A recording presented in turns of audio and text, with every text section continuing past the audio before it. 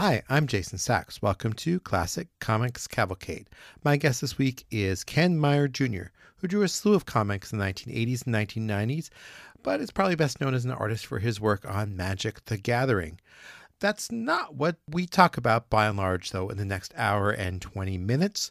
Ken and I explore the fascinating world of fanzines, especially fanzines from the 1970s and 1980s.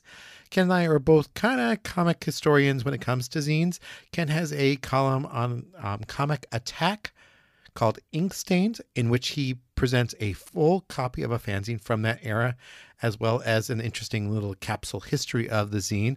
It includes artwork from such well-known creators as Mike Zeck, George Perez, Dave Cockrum, many others. It's a fascinating site and really well worth checking out. As you can hear, both Ken and I have a deep passion for this material, and it's just a really fun topic for us. Hope you enjoy it as well.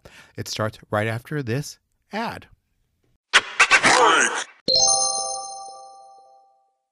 Welcome, Ken Meyer Jr. to Classic Comics Cavalcade. Thanks for having me. You've been writing a column for Comic Attack for about 10 years now, where you cover classic old fanzines, especially zines from what I kind of think of as like a lost era in fanzines, which is the 1970s, 1980s. There's a lot of attention to the work in the late 60s and early 70s, but not so much in the time period that you and I were both getting involved in fandom. Yeah, it's weird because to me, well, maybe it's this subjective period, but to me, that is like the best era of fanzines when I came in, so, because I didn't really know any other era. I mean, I think you had to be living when something's happening to truly experience it the way you should. So those earlier zines, like in the maybe late 60s, I didn't really have any knowledge on because I didn't start until 1971. So the stuff that I read was from that point on until probably like the early 80s when there were still some fanzines being made. And there are some great fanzines being made in the early 1980s that people just don't know about. Yeah, and I might have forgotten them all, but I know the dates. I know that I still did it then. I think AFTA might have still been going on and had their biggest issues at that time, and then there were some that might have been thought of as more professional setups, like Megaton, which I think definitely started as a fanzine, and since it was centered around actual stories rather than a whole bunch of different things, it was more like an early black and white comic boom kind of thing.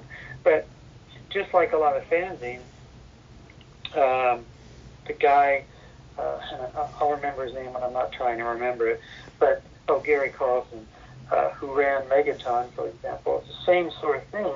He used a lot of people, at least several people, when they were still really young and new, who then went on to do a lot in comics, like Angel Medina and Rob Liefeld, for example.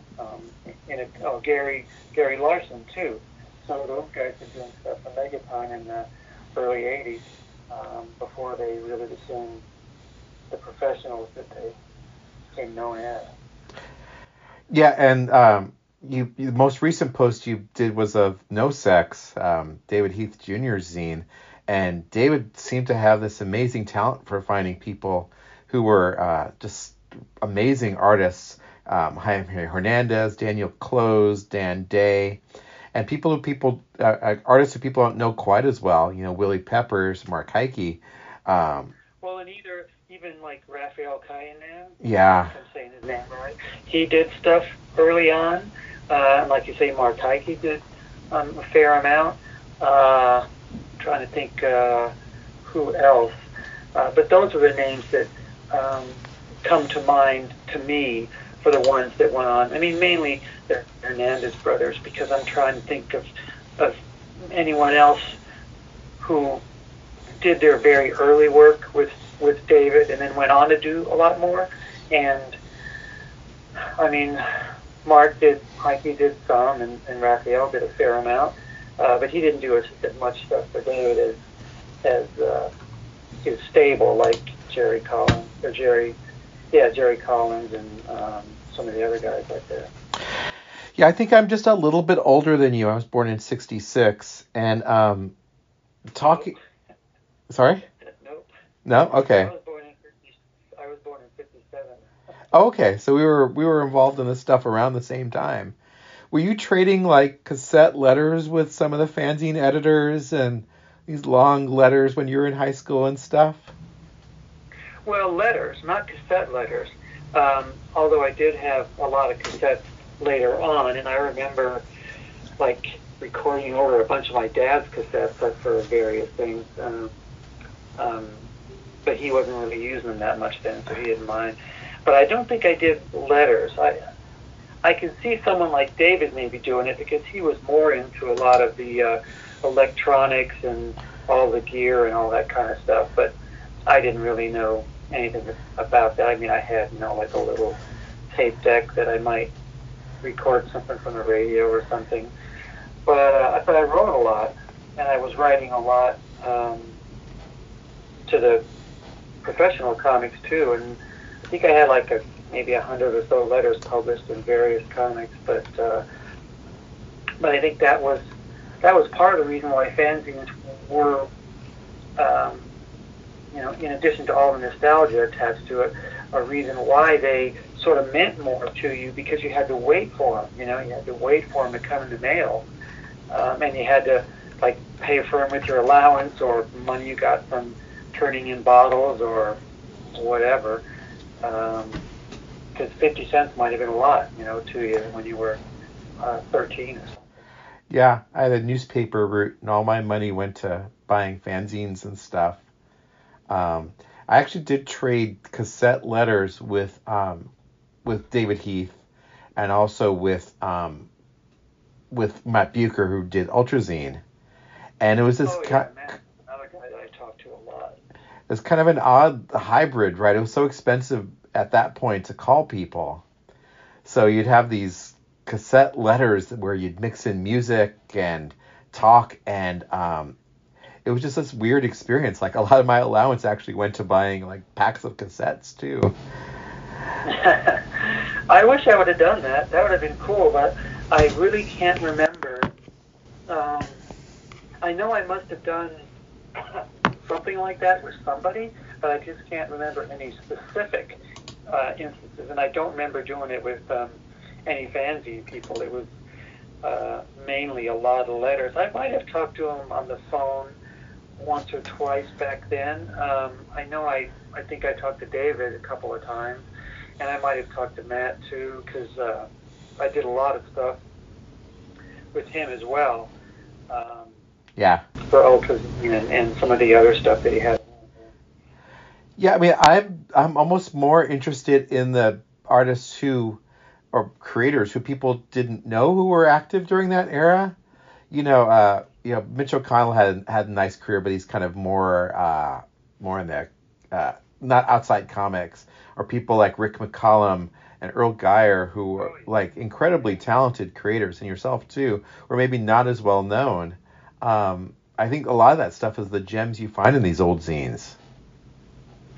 Yeah, I mean, I tend to have more interest and pay more attention, I guess, to the people who went on to do a lot, just from the historical aspect of it, seeing some of their early work. But I had a lot of interactions with people like Rick. I didn't really have any interactions with Earl, but I really, really liked his stuff a lot. For me, he was probably the best storyteller, layouts and everything, of any of the guys doing comics back then. I really thought all it would take for him to do really well is to have a really good inker or something, because he did some really cool layouts. Maybe it's just because I compare him to the other fan artists, but he did. I really liked his stuff, and also I got Bald Ego and his other stuff that he would be in here and there. and Rick McCollum too. I did a lot of, like, I inked some of his stuff and did some work with him in the little tiny zines that he would do. Right. Of Yeah. his characters. And I sent him a stapled together copy of a story that I did of his character that I created called Feral, who was basically just my version of, like, his combination of Wolverine and the Creeper, I guess that's the way to describe it. And I sent this copy to him just to note what he thought of the layouts and the story and how things progressed. And I think I still have that copy somewhere, with like little pencil notes where he would say, what the hell's going on here and stuff like that. I think Geyer and McCollum are like two of the artists who could have been bigger if they just come around at a different time. Like McCollum's work was like great underground comics work. Yeah. Kind of mind-blowing. Yeah, he was definitely into that sort of psychedelic, crazy, sort of over-the-top characters and stories and stuff, and he was really good at it and incredibly prolific and really imaginative. He's like one of the more, if not one of the most imaginative storytellers and writers that I know of in fanzines anywhere. And yeah, he's someone who had the whole package, maybe not inking, because he wasn't really an inker at all, but just someone who could come up with all these characters and stories, and he's another guy who probably really benefited from someone like Bill Anderson inking him, because he can really make it look really clean, but still have all that crazy, interesting stuff that Rick could do. Yeah, like one of the zines you covered was the Ultrazine special. That's got that amazing McCollum backup story, and it's so dense and complicated. There's so much going on there, and yet the storytelling is just right on target too. Yeah, his storytelling was pretty clear from what I remember. A lot of guys with hairy chests. Yeah, well, like all of us at the time, right? He was full of anger and frustration, and Wolverine was a big character for him. So, Wolverine had a hairy chest, and his guys had hairy chests. But there's just this primal energy to his work. Do you know much about him? Yeah. Well, yeah, I've talked to him a fair amount. He's on Facebook, actually. He's pretty active on Facebook. Okay. For a long time, I didn't have any contact information for him until he really showed up on Facebook. And, that might have been like 8 or 9, 10 years ago even, where he wasn't really very active, but now he's more active. But when I did an installment of Ink Stains, all devoted just to him. But at that point, I'd still not been able to reestablish contact with him, and it came after the fact. So I've been able to use various quotes and stuff from him in anything he was involved in. Now he's working on a big project of his now. I don't know when it's going to be done or anything like that, but he still is drawing a fair amount. I should reach out to him then, because a lot of what I want to do with this pod is to talk about people who aren't as well recognized in fandom. Yeah, you got to do an installment with him, because I would love to hear him talk at length. I think I might have talked to him on the phone once or twice, but I can't remember any specifics. It's mainly been just messages and stuff on Facebook lately.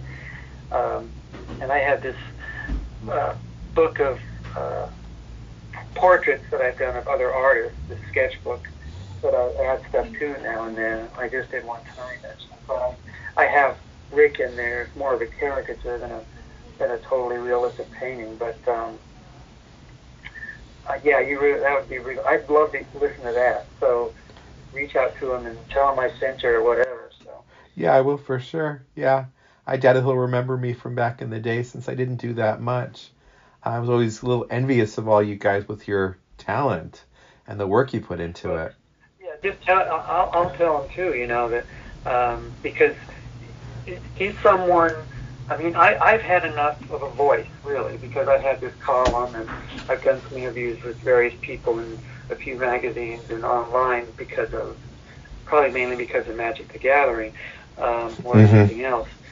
But I don't think there's anything out there that I know of where he's talked at length about stuff. So that would be a really interesting conversation, I'm sure. Yeah, I'll do that then. I'll reach out to him. Yeah, like we were talking about, it was just nice to read about Dennis Fujitaki too, who was a great fan artist. And looking at those old Rocket Blast and other zines, like he was incredibly talented. And like I loved Dalgota and Retief, but then he seemed to kind of drop off the face of the earth.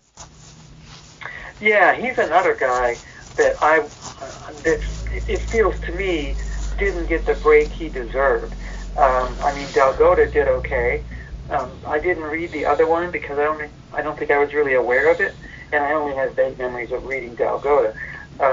But the stuff that I really liked of his back then was when he would do, sword and sorcery kind of stuff, because he just seemed like, especially in the latter part of his fanzine career, where he had sort of merged Jeff Jones with Steve Ditko. Yeah. His style was a little bit more fluid by that point, and he did, like I'm looking across the room on my wall, and I have this original artwork for The Buyer's Guide number 8, which was the very first thing I ever saw having to do with fandom at all, and that's sort of the stuff that I really remember really, really liking it in. I mean, he was pretty much all over the place back then, and he's another guy, well, like that I talked to recently for that interview, although that was, I think, just sending him some questions and then having him reply back through email. But I think for whatever reason, it just didn't work out. He wasn't maybe getting enough work, and so I think he started phasing out of that and trying to just get whatever maybe advertising artwork or various things he could get there in Hawaii, which he still does to some degree. But then he has this story that I think he has maybe like 4 or 5 relatively complete comic books of this story, these characters, and it's a lot of fun to read. And it's his style is simplified, and he's always he's really good with the layouts, and it's a fun story to read. So it'd be great if he actually finished it and found someone who could get it some visibility. Yeah, I'd love to have that in print. It was fun to read online. Yeah. Still got his style to it, that kind of smirking at the reader kind of smile or style. Yeah. Well, I think he's refined it so it's even. Well, it's just as much him, but it's sort of back to his love of Ditko, and it has that kind of loosey-goosey kind of cartoony style to it that just comes natural to him, I guess, now. Yeah, there's a lot of artists from that time who I just look back at their work and I just enjoy. Gene Day is all over your list of creators too, and I think he's such a fascinating person because he had that nice abbreviated time as a professional, but he worked so hard as a fan to make a living doing fan art, which is something you can't even imagine doing today. Oh yeah, and there are a few people like that. I mean, the people that come to mind the most might be Gene Day to some degree, but even more, at least in the era that I'm most familiar with, would be, Fujitaki to some degree and Gary Kato to a lesser degree, but people like Mike Zeck, and earlier than him, even Dave Cockrum. I mean, because Cockrum was all over the place before he became a professional. I mean, he seems almost to me, off the top of my head, to possibly be the most published fan artist that I can think of, because he was just everywhere. God, you're right. Cockrum's style kind of emerged, kind of fully formed too. I guess he was in the Navy and was drawing while he was in the Navy, and then when he was discharged, he finally was able to live his dream of working in comics.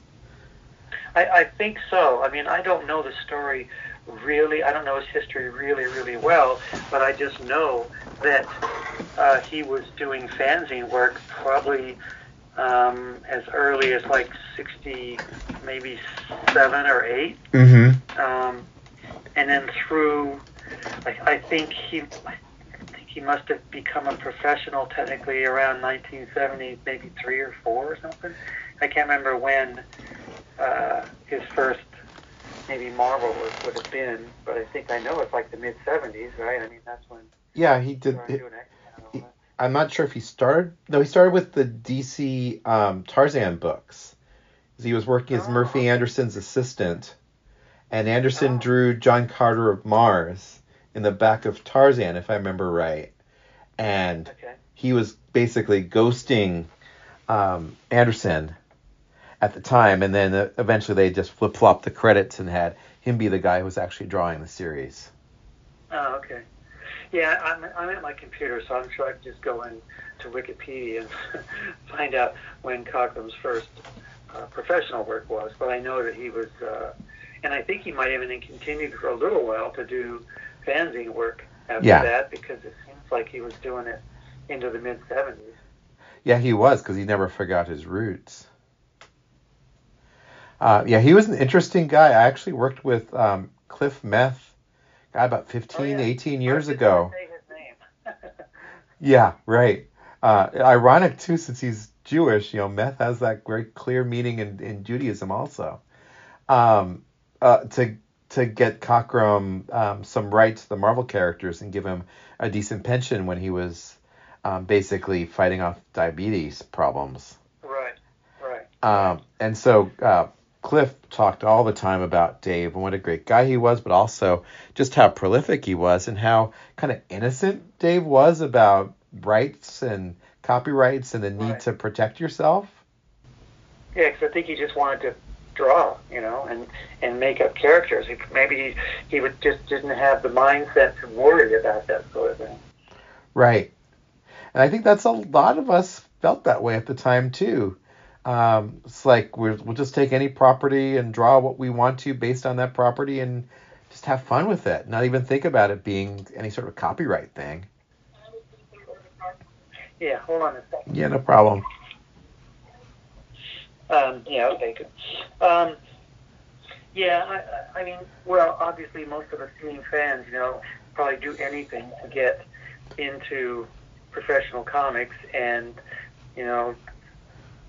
probably would have worked on anything and not worried about getting paid that well or retaining any rights to anything, as long as we could actually be working in the comic business. Yeah, and then you went through the School of Hard Knocks a little bit, right? You had some challenges trying to make a living in the comics for a while. Well, I did some. I don't know if it's really hard knocks so much.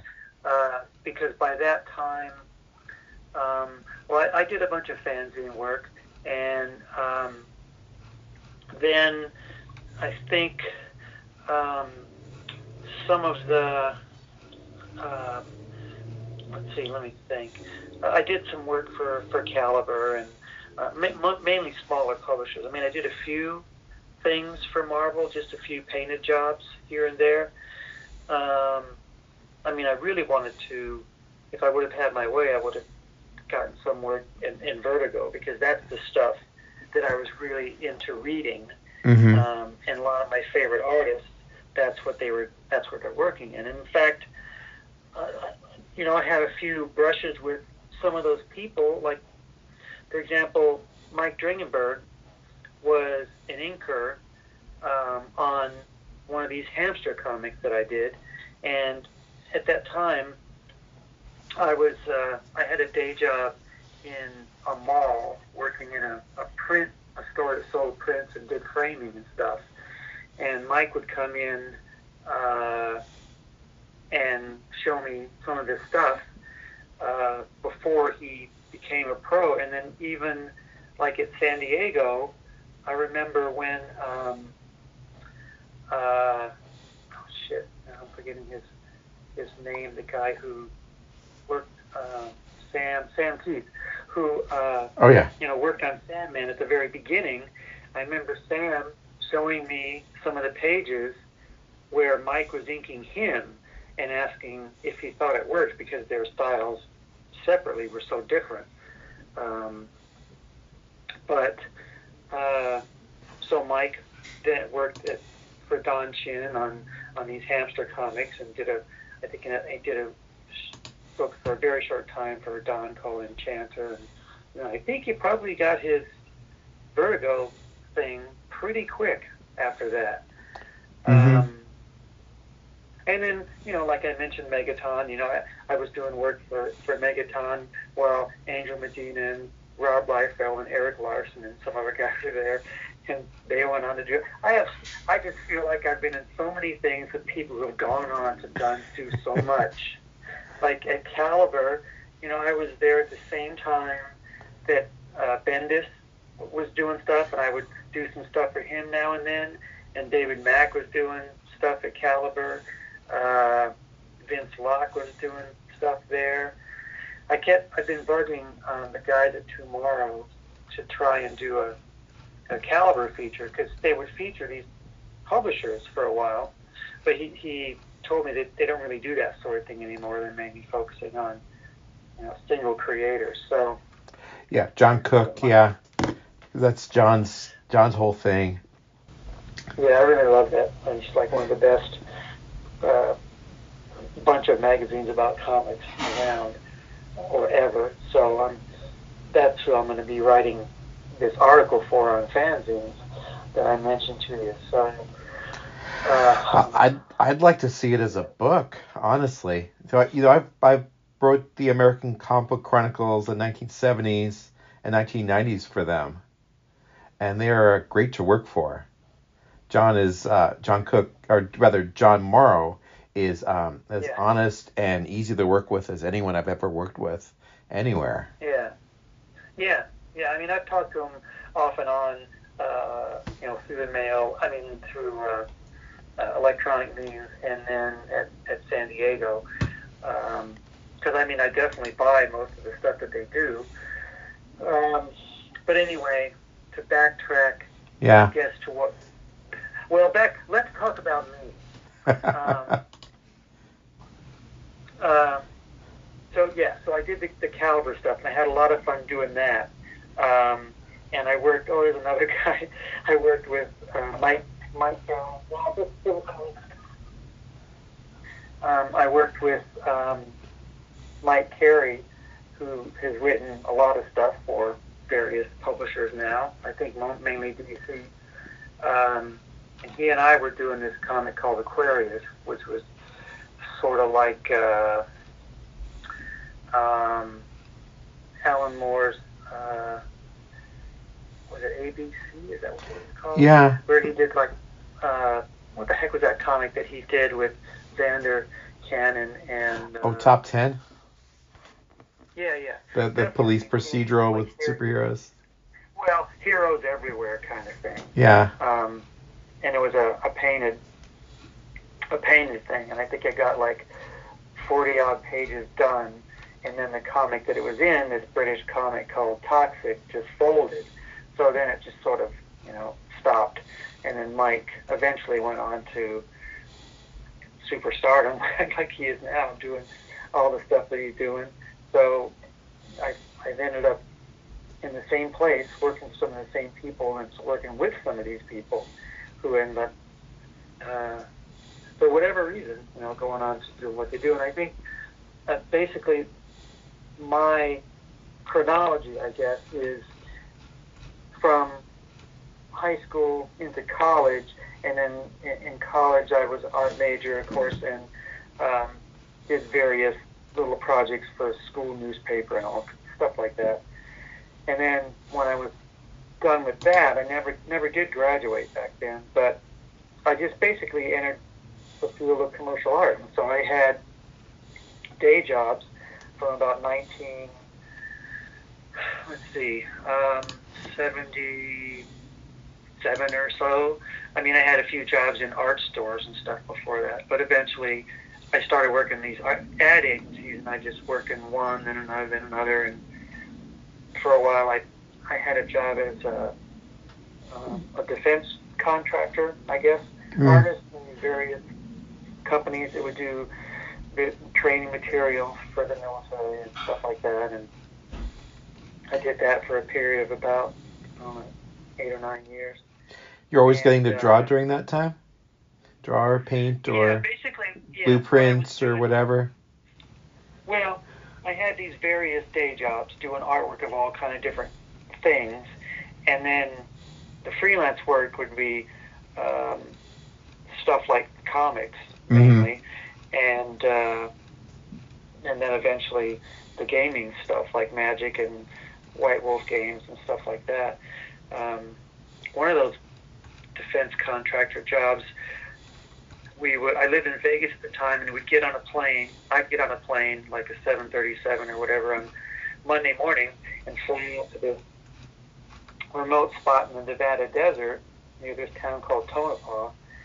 And we'd live in these big trailers for 4 days a week, work 10-hour days, and come back home to wherever we lived on Thursday night.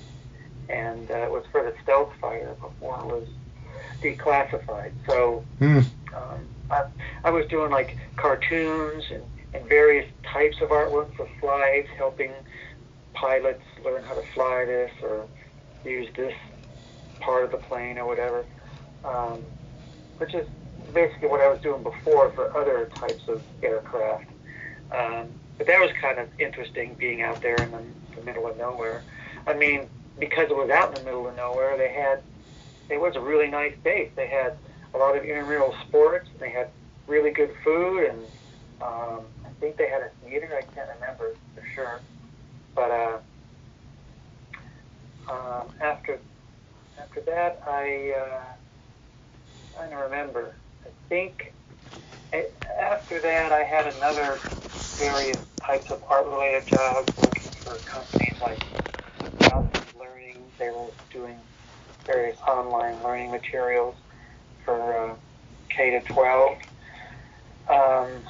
And that's where I met my now ex-wife. And after that, we moved around a couple of times for jobs that she got. And at that time, I was mainly doing freelance work for all kinds of places, including the gaming stuff.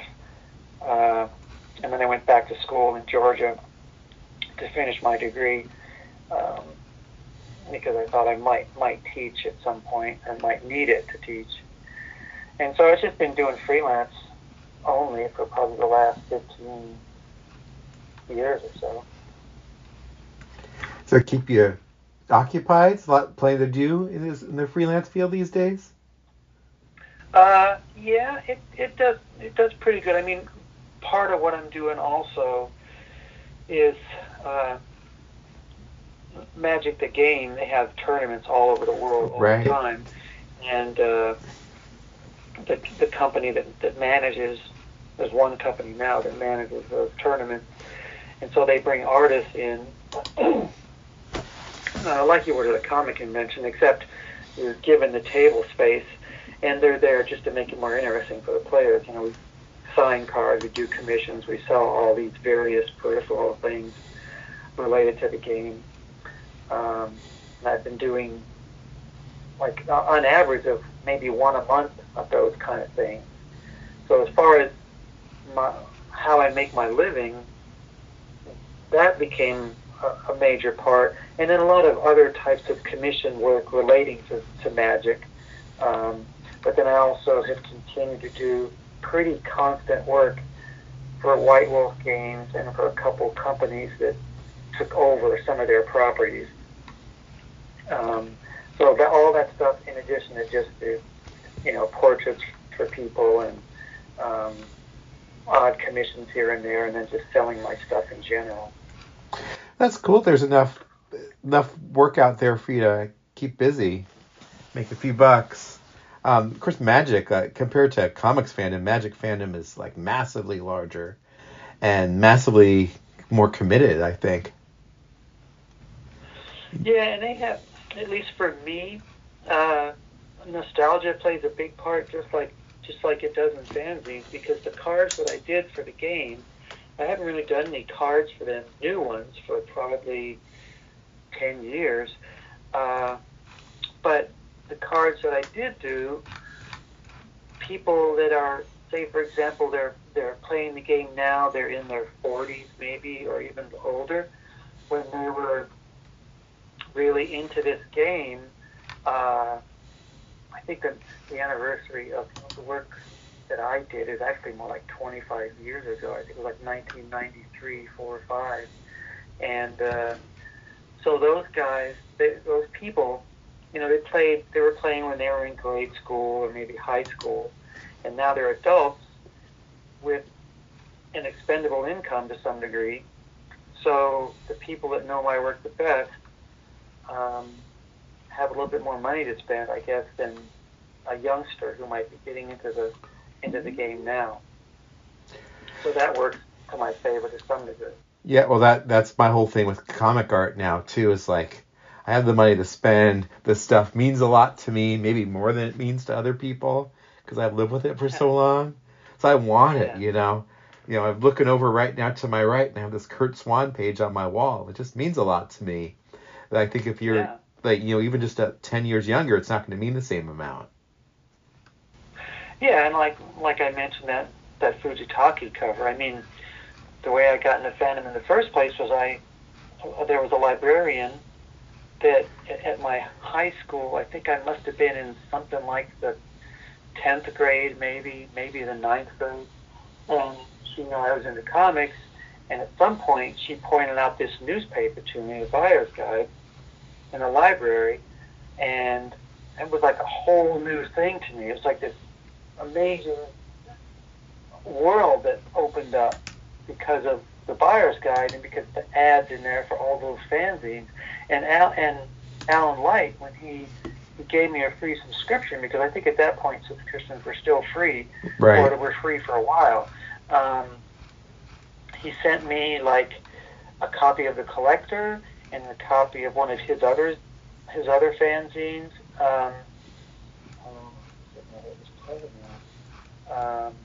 Even though I profiled it in the column, I'll remember. Oh yeah, I know which one you mean. I can't think of the name. It's like 2 or 3 issues. 2 or 3 issues of it, I think. Mm-hmm.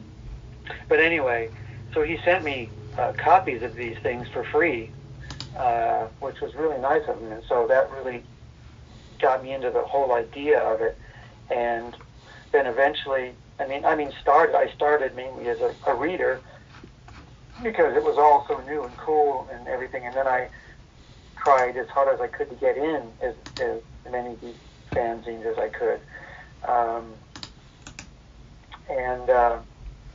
There was a time when Brent Anderson was still a fan, right before he became professional. He had this fanzine called Venture that he did with Frank Caraco and Gary Winnick. It's a beautiful fanzine. It's really nicely put together and some amazing artwork in that one. Yeah. And that was before Brent was a pro, and so we were corresponding an awful lot back and forth. And I have a pretty good memory of his letterhead. It was a very detailed drawing that went around the top and around the side and the bottom.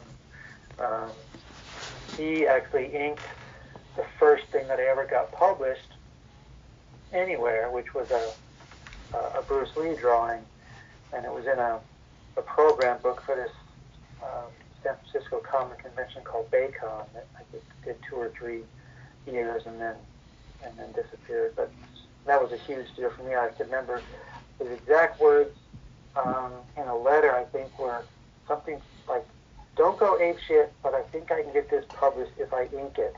So because he he was sort of on the committee, the design committee or whatever of that program book.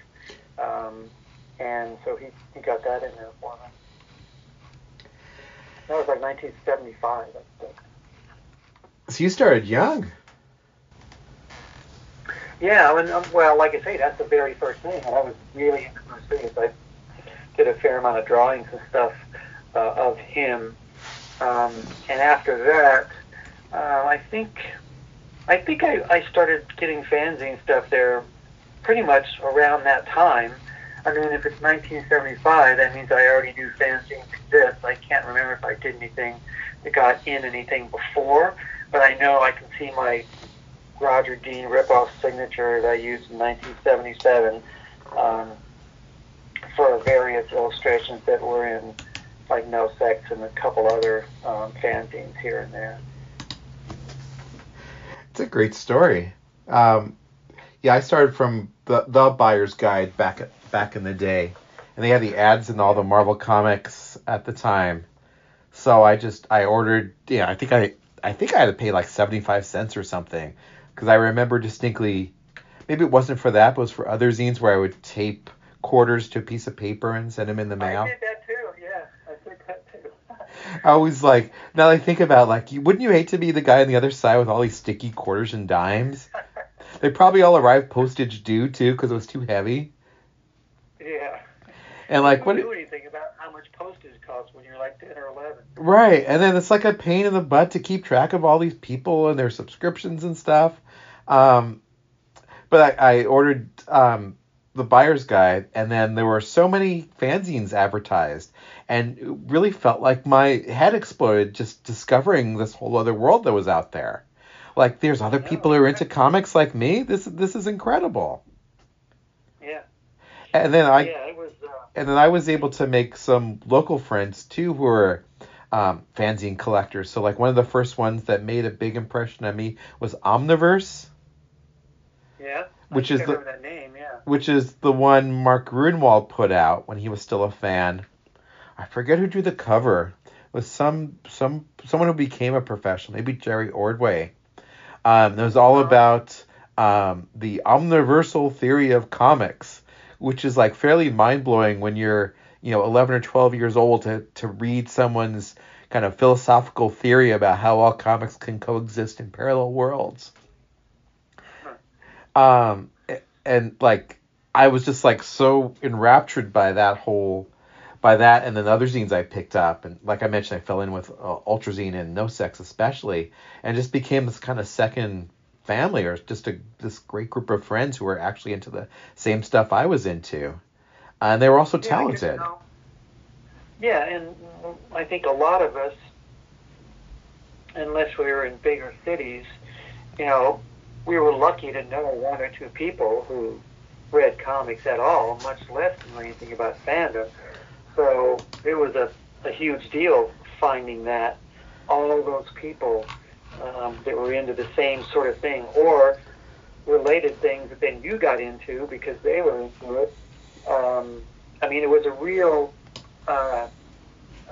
like family tree splintering kind of thing, because you'd get like No Sex, for example, and then you'd see Ridge Kit, or however you pronounced it, advertised, and then you might see RBCC, and then of course see a ton of fanzines advertised in there, or Fantastic Fanzine, which was one of my huge favorites back then. So just a lot of a lot of I guess inbreeding maybe to some degree, because all these various people were in all these fanzines at the same time. Well, I think there's also a great history to be written about those fanzines. Like RBCC span like basically the entire history of comics fandom, and went through several different phases with several different groups of people working on them. And I think a lot of the behind the scenes stuff is as interesting as the stuff that was out there in front. Oh yeah, and also because it's not the story you're going to hear very often, because it was, no one was interested in the backstory really of all this stuff. No one even knew to be interested in how these things were formed or who was putting them out. at least on a large scale, or any kind of media interest or anything. It was just some stuff that was going on in someone's basement. Yeah, and then great artwork too by like Fujitake, John Atkins Richardson, I think was one of John Fantuccio. Oh yeah. Was like one of the great lost yeah. talents to me. Yeah, he was another big favorite of mine. And then at some point, long after that, one of these jobs my wife got was in Virginia, in Fairfax, Virginia. She worked for, I can't remember the guy's name, but I think he worked for the government for a while, and then he decided to try and do his own company doing these educational software things. And I was there in Virginia, and I went into the library, and I saw something hanging on the wall, and I recognized that signature immediately. Mm-hmm. And I thought, what the hell is this doing here? And so I found out that he lived there. And so this would have been about, let's see, I don't know, like 20 years ago, I think.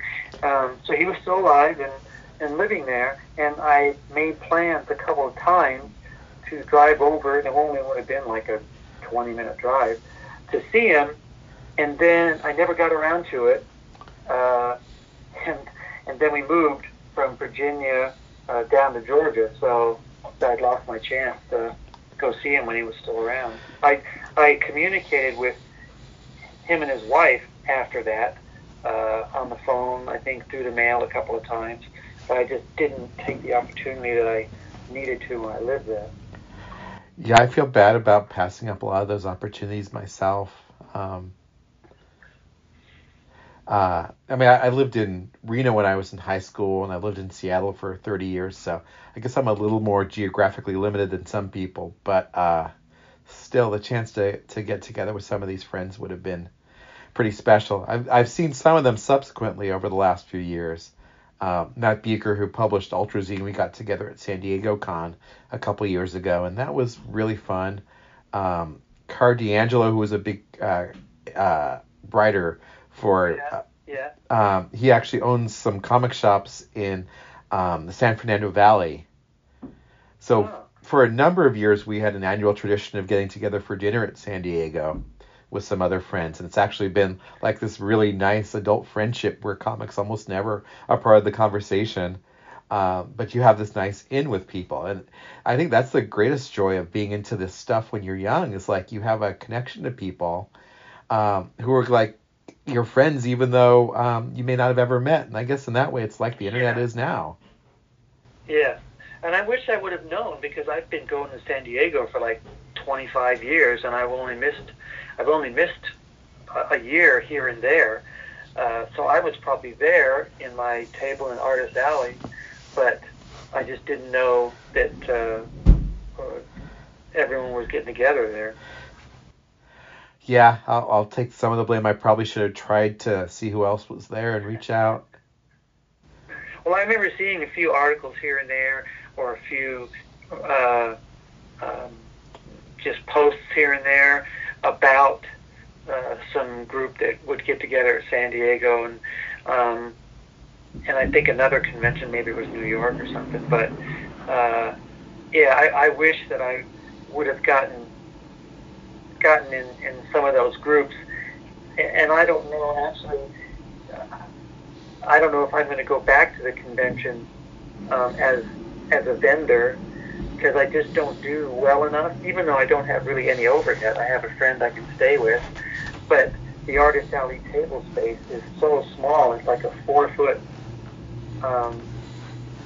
part of a table, so it doesn't give you a lot of space to put stuff on. And of course, the audience, though it's huge, is so varied. People are there for so many different reasons, and so many people are there just for the most basic, non-comic fan reason, like they want a print of Dr. Doom. They don't care who, they don't have any interest or care who did the actual artwork. They just want a print of Dr. Doom. Maybe they want to have it for themselves. They want to give it to a grandkid or something.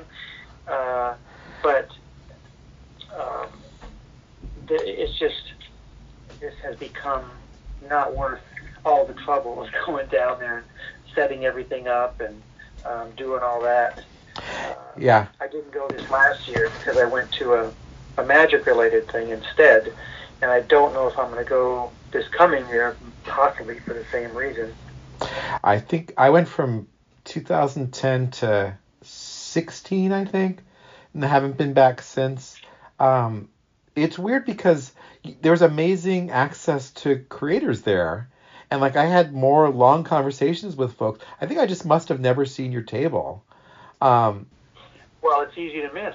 There's just so much crap there. Because like you could walk through Adams Alley. You could walk right by someone you know well because there's so much eye candy, and you're looking around, up and down all over the place. It's easy to miss people. Yeah.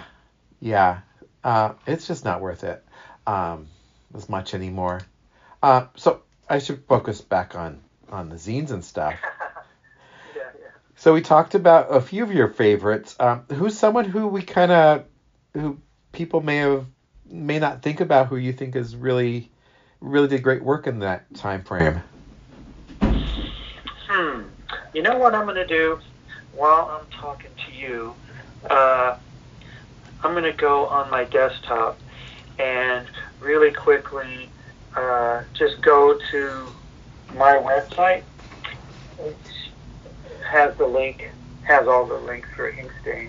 Okay. Because with my crappy memory, I know I'm going to miss somebody or not think of someone who I consider.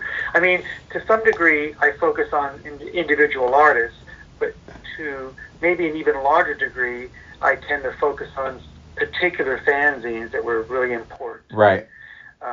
No Sex is one, but then there's stuff like Fantastic Fanzine I mentioned, and CPL and some other things like that. I've actually never held a copy of Fantastic Fanzine.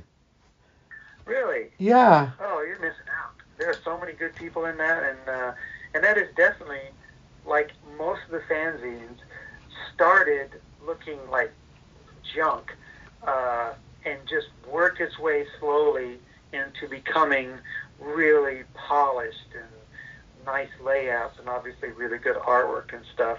I think when I came along, I think the first issue I probably got was like number 10, and by that time, Gary Groth had grown old enough and had enough experience that he knew more what he was doing.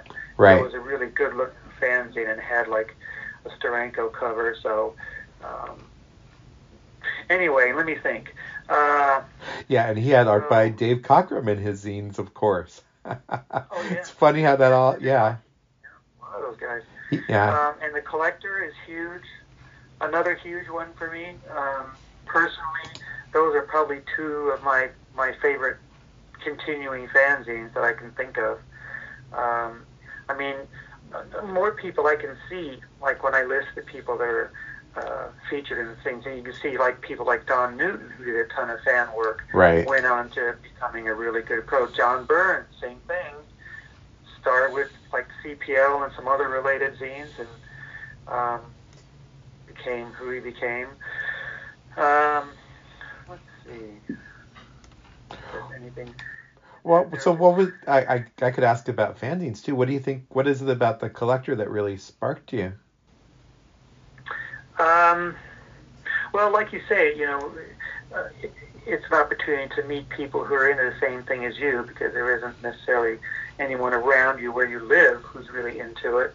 And I think the fact that you have to send through the mail and wait for things maybe adds even more to the mystique to some degree, because it's not like these are guys just sitting around you, in high school for the most part, where you can watch them draw and develop and, throw food at them at the same time or whatever. These people are remote. They're somewhere else. So they still retain, they have some sort of mystique because you don't know them personally. And the fanzines themselves, same sort of thing. I mean, I had no concept myself of publishing a fanzine. All these guys like Matt and Steve Streeter and Gary and all these guys, to me, I just think it's awesome that they decided at like 14 or whatever, to publish their own magazine and go through all the processes of getting it out there and advertising or whatever. So it just blows my mind about how much stuff these various guys, especially people like Matt and maybe Streeter and some of these guys who had so many things going on. Mm-hmm. I mean, Ultrazine is pretty cool by itself, but if I remember right now, the guy that published Star Slayers, for example, something that I had a hand in, and I think other things too. So they were definitely like little teenage publishing moguls. Yes, Star Slayers was like was it weekly or bi-weekly, the first ever bi-weekly project in comics fandom, and he actually was able to put it out in time, on schedule, with you guys all pitching in, putting a crazy amount of work into it. Yeah, there were a lot of people involved in that. I mean, I think Willie had the biggest hand in Mm-hmm. it. Was this guy named, let me look, because I do have that also featured here. For some reason, I'm blanking on the main artist who did the penciling, and I think might have done the writing too. And I mainly inked it and did some covers and stuff for it.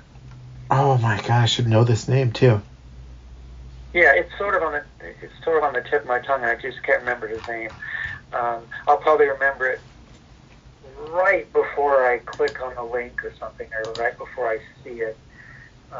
Here. Yeah, I just clicked to Star Slayers number 4, and like this wave of nostalgia washes over me. Yeah, and so, that Steve was a lot of Brooks. fun, and it kind Yeah. of a big deal for me. Yeah, there you go, Steve Brooks. Yeah, very Stalin-esque. Mm-hmm. It really was her love story to Starlin Comics. Yeah, oh yeah, definitely. Yeah, and Bill Anderson. I'm looking at one, and Bill Anderson is inking it before I think Bill really became even more polished. But he was pretty polished as an inker back then. Yeah, these were just like 12-page comics, or even less. Yeah, they were small. I mean, they were those half-size fanzines, which I think were something like maybe like 6 inches wide by 8 inches tall or something. You know, I guess a fold over 8.5 by 11 piece of paper. But there were a bunch of people involved in that, which is why I think it was able to continue and keep on schedule. I'm glad you were able to scan them all and post them out there. I wish they were able to get back in print in some way. That's why I say it would be great to have a book about the zines from this era.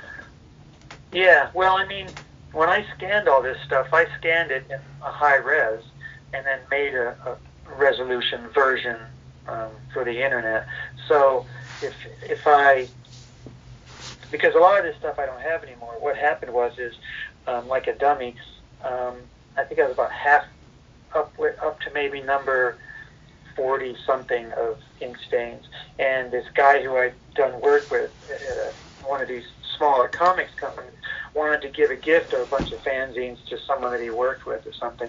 So he bought a bunch of zines from me that I had already covered in ink stains. So I figured, well, I mean, I've been carrying this stuff around forever, and I have them all scanned, so I have what I need. So I sold a bunch of them then. I still have a fair amount, but a lot of those earlier ones, at least early in the ink stains numbering, I don't have anymore. But like I say, I have good scans of everything. Yeah, this is the stuff I hate to get rid of. I actually had every issue of No Sex scanned at one point, and I can't find where I saved it to. Put it to some defunct cloud drive or something. It's been making me crazy. Probably on some, I think I was talking about Wowie Kazowie just then. That was another one of these oh, yeah. scenes that went on for a couple issues that had some really comparatively polished stuff. Beyond the Clock, which I think used to be a Batmania, and Butch Geist was in that Okay. when he became a professional. Wonderful World of Comics is another one that I only have an issue or two of, but it's really good. I wish I had more. I went to visit one time Jim Vadabic. I don't know. I never know how to pronounce it. Right, Vadabug. Yeah, the long. Vadabicure or something like that. Yeah, Anyway, Vadabicana or whatever. Yeah. I went to visit him. Yeah, I went to visit him at his house, and if I had less control over my morality, I would have stolen so much from that house because he has so much. I mean, artwork all over the walls, tons of books, tons of magazines, tons of comics, and a lot of fanzines. Ended up, I think, loaning me one issue of this Wonderful World of Comics I didn't happen to have, but I keep asking him to, decide what he wants to sell his fanzine collection for, because he has a really, really great collection that I would really love to have in general, and for this stupid column that I do. Yeah, I'd love to pick up a few of those myself. I should send you a few things I've got also, because I still have a lot. Yeah, there's a couple guys that have helped me out like that, like Herb Warren and who else? Aaron Kaplan. A couple guys that have either sold me a few, given me a few, loaned me some to scan. So every once in a while I'll end up with stuff that I don't have. I mean, I still have a big box of fanzines that I have not done, but it's getting to the point now where there's not as much that I'm as interested in scanning, or it seems like it's more work than it's worth for fanzines like Space and Time, which has been around for a long time and had a lot of really good artists and writers in it, but it's like 75 or 80% text. So Mm-hmm. I don't have as much get up and go when it comes to scanning something like that. And they're pretty thick fanzines too. And I did work in a bunch of them. But even with my stuff in it, I don't have as much initiative to scan those things. But there's so much out there that I never had, or that I might have had and lost a long time ago, that I would love to do. Yeah, And it's a chore, right? After a while. I would love to do that. I used to have tons of issues of that, but it got to the point where we moved around so much, and those were like one of the things that you would think no one would really care about because it's just a newspaper, But now, I wish I still had those. They'd be a bitch to scan, but they'd probably be worth it. You need the extra size scanner, but it's all lost. That's the thing. Writing these histories, having actual physical copies of the magazines that were published at the time was like extremely invaluable.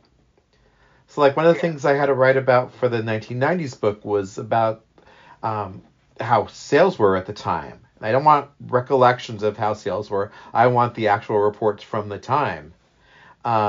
And like I was able to pick up a giant stack of Comics Retailer magazine for almost nothing, because who would want it? But for me, it was. No one wants those things. Yeah. But for me, it's treasure. Yeah, because you want the information. You don't necessarily want the artwork as much. Yeah. Maybe, or maybe you want that, but you also want something. Yeah. I found a copy of AFTA #2 at a comic shop in Vancouver, BC. And that was one of my most amazing discoveries. This was maybe 6 or 8 years ago. And it was just in some cheapo magazine bin.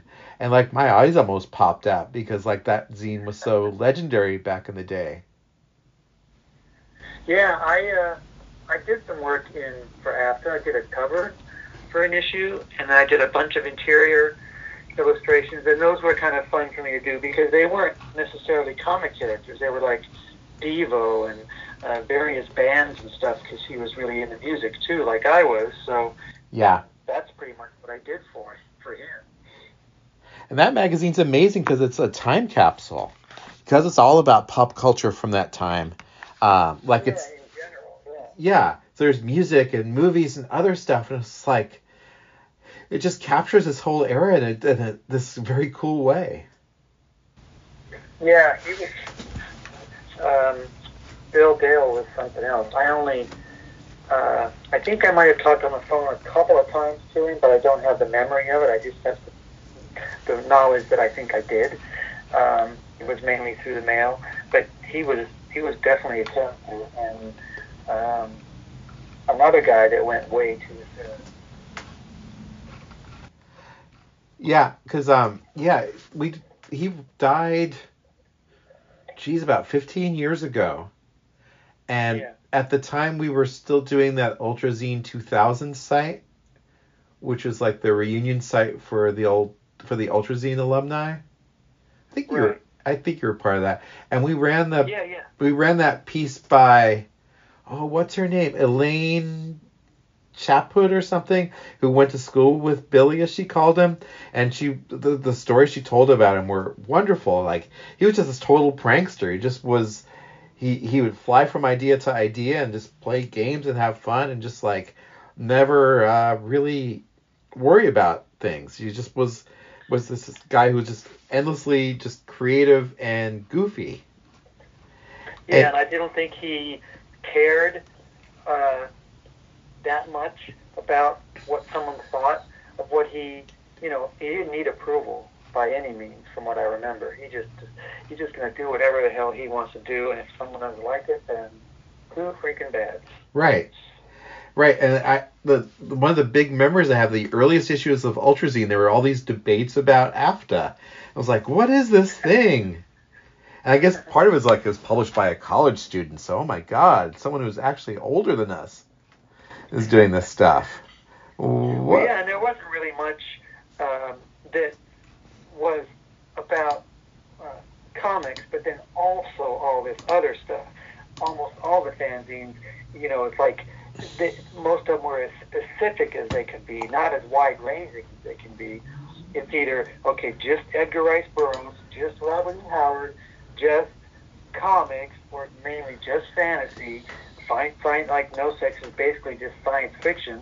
But there weren't really many at all that would have all of these subjects in them. Right. And so that made it just like so different and so cool in its own way.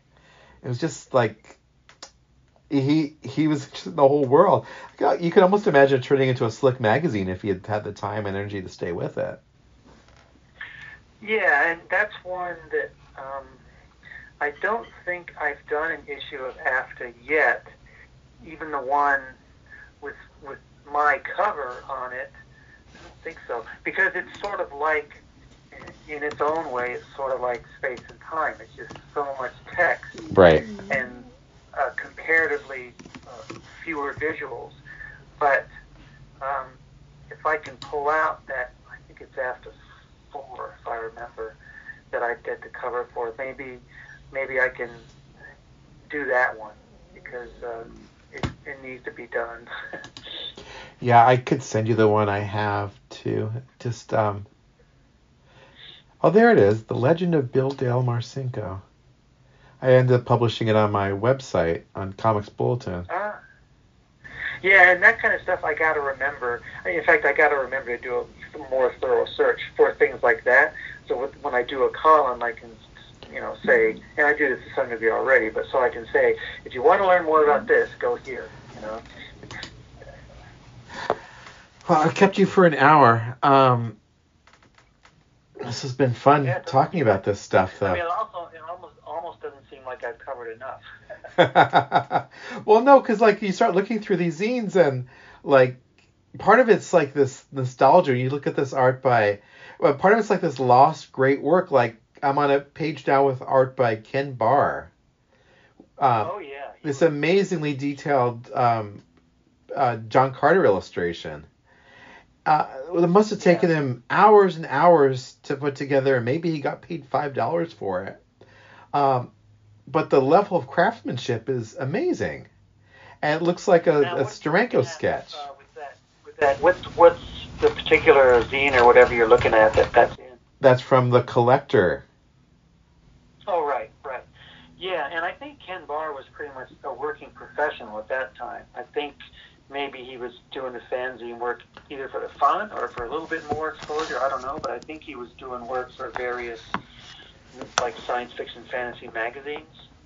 Because he's demonstrating kind of the things you think of as a professional. Like his own inks are solid. He's using wide and thick line or narrow and thick lines.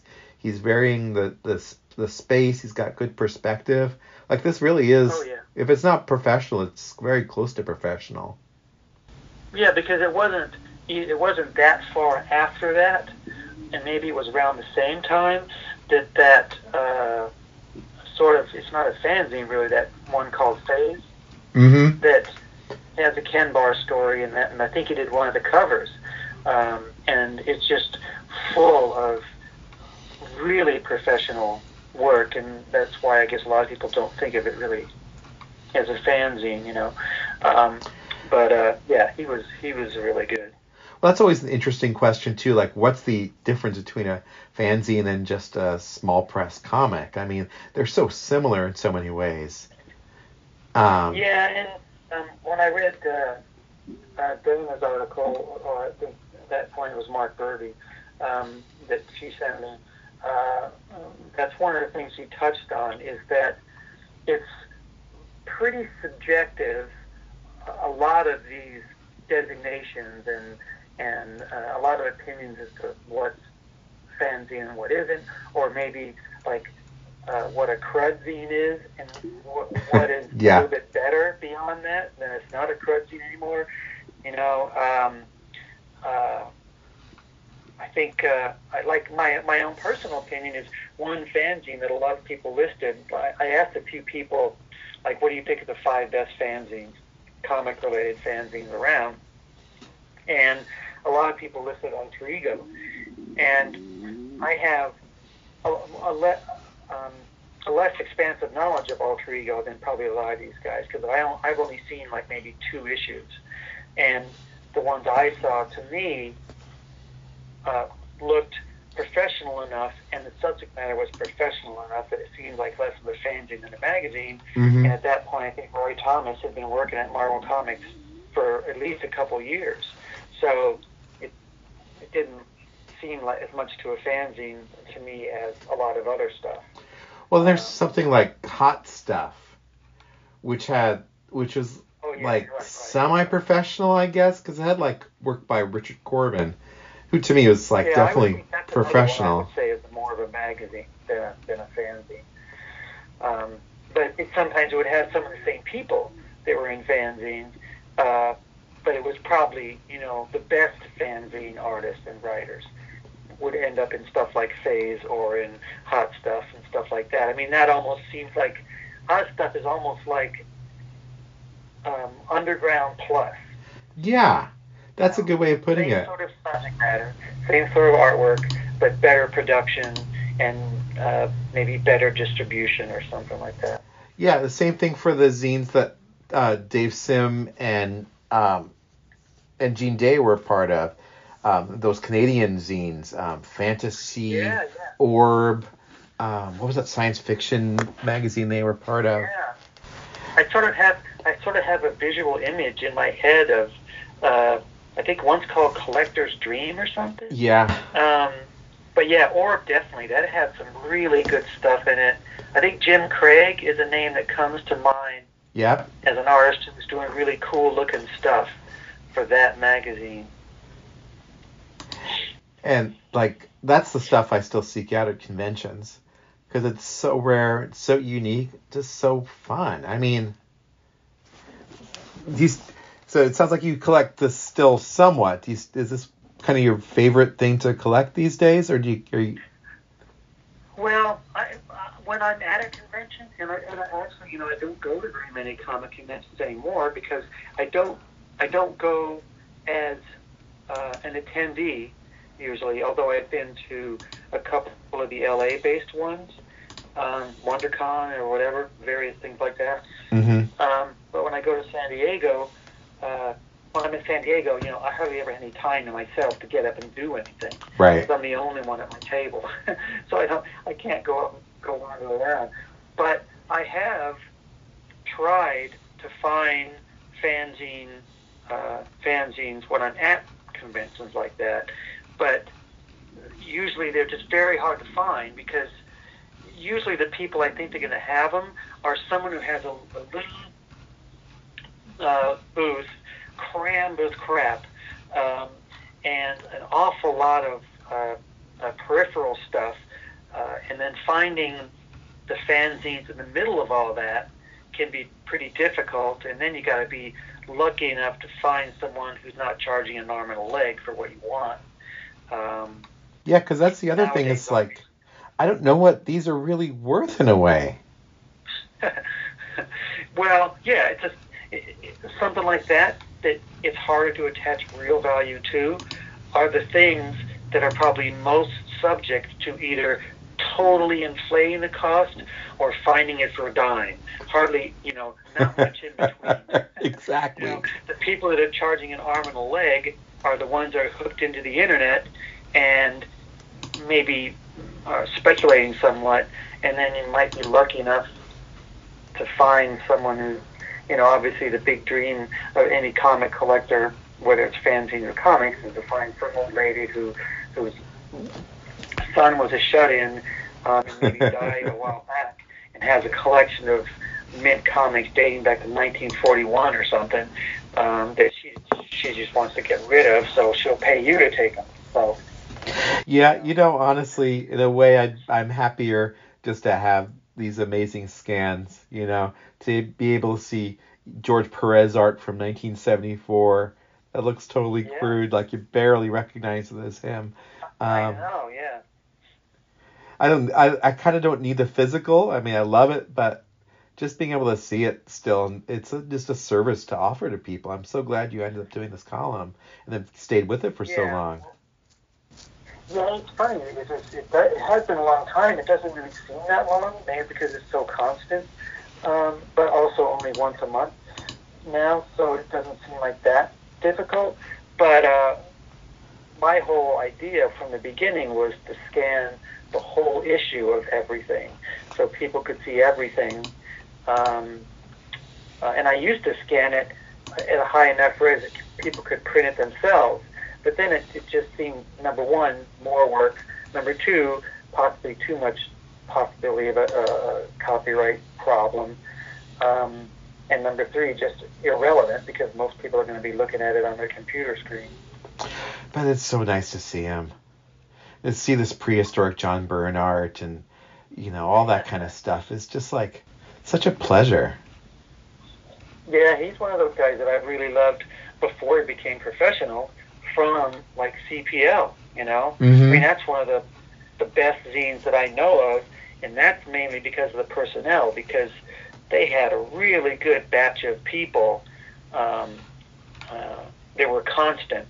I mean, I don't have super early issues, but I've seen, I think someone lent me a copy of like maybe number 6 or something. The one when I came into CPL, it was already up to maybe number 10. And I think it only went to maybe 11 or 12. Right, because all those guys went professional. Yeah. Or it became that Charlton Bullseye. Charlton Bullseye, yeah. I think of those together all the time. Yeah. It's just, you could talk. It's like we could talk for like 5 or 6 hours covering all these various artists and writers and fanzines. And anybody listening would probably either fall asleep or just say, Jesus, I don't know what to do. Because this is too much information that I either already know and don't care enough about to hear again, or have no clue about, so there's no point of reference for them to really get involved. It's a small audience, of course, that are really into this stuff. But it's important to kind of preserve this memory, too. And, so this may be one of the less popular episodes, but I just think it's important.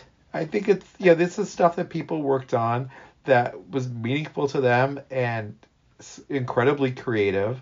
And it kind of fills a hole in comics history, too. Yeah, I mean, there's the definite historical significance of it because of all the people that developed it and went on to careers. And then, as you say, there's the just the human significance of the people who just worked on it because it was just fun and maybe never went further than fanzines, but it was like really important part of their life at that time. I know it was important to mine, even though I was just, you know, very inexperienced and very unprofessional and, more enthusiastic than anything else. Well, I think we were all in that same boat at the time. Well, so, okay, so here's a good way to wrap this up then, Ken. Since you mentioned earlier, sometimes people make a list of like the top 10 fanzines.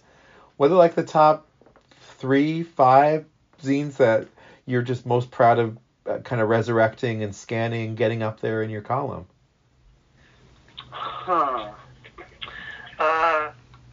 Well, I think it would coincide to a large degree with which of my favorite fanzines to begin with.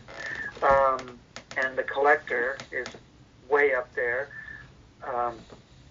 partially because of all the people that were involved, and partially because it survived for so long. I think there were 28 issues or something like that, if I remember.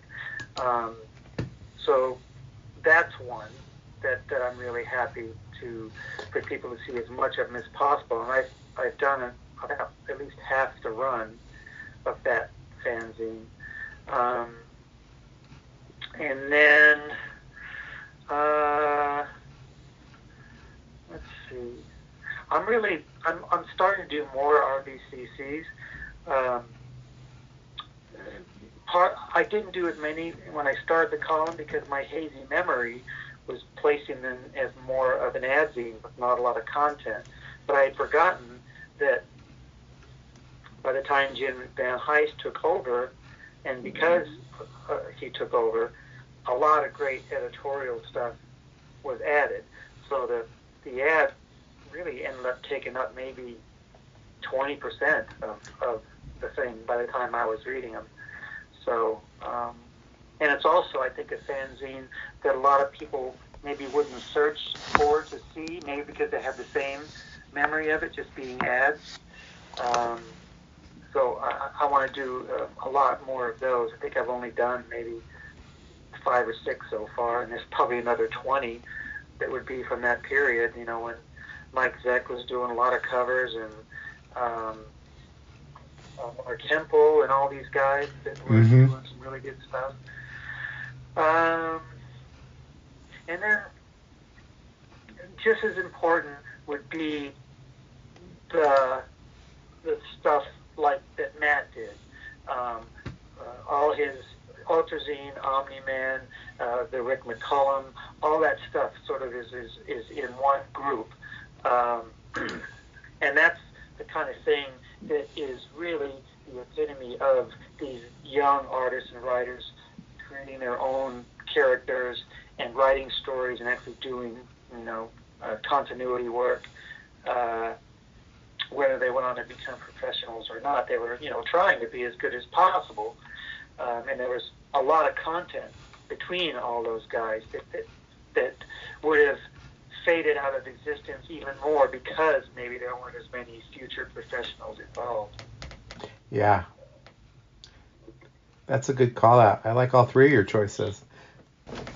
I mean, there's so many more. I mean, well, I have how many have I done of this? 126 so far. A lot of repeats, but there's still probably 15 other fanzines that I could cite that were really important to me. But then there's so many more that I just either never saw or don't have anymore that I want to get up. Yeah, and that's stuff that, if it's not posted, it may as well not even exist, as far as anyone is concerned. So hard to find some of this stuff, and I'm sure. There are probably a ton of fanzines out there that you just probably won't find because it's just so few produced and so few were kept. Yeah. And I think part of it too is just browsing through these and having discoveries. Like for me, you mentioned RBCC. Um, Discovering that Don Rosa had a column for many years, Information Center, and he had like cartoons that he drew as part of the column, including like tons of duck cartoons, where he's drawing in his best Bark style to resurrect the ducks, and it's like it's wonderful because you can see the passion, but also like you really see his personality coming through. And when I met him, he was almost exactly like I had imagined him from his work on RBCC. Yeah.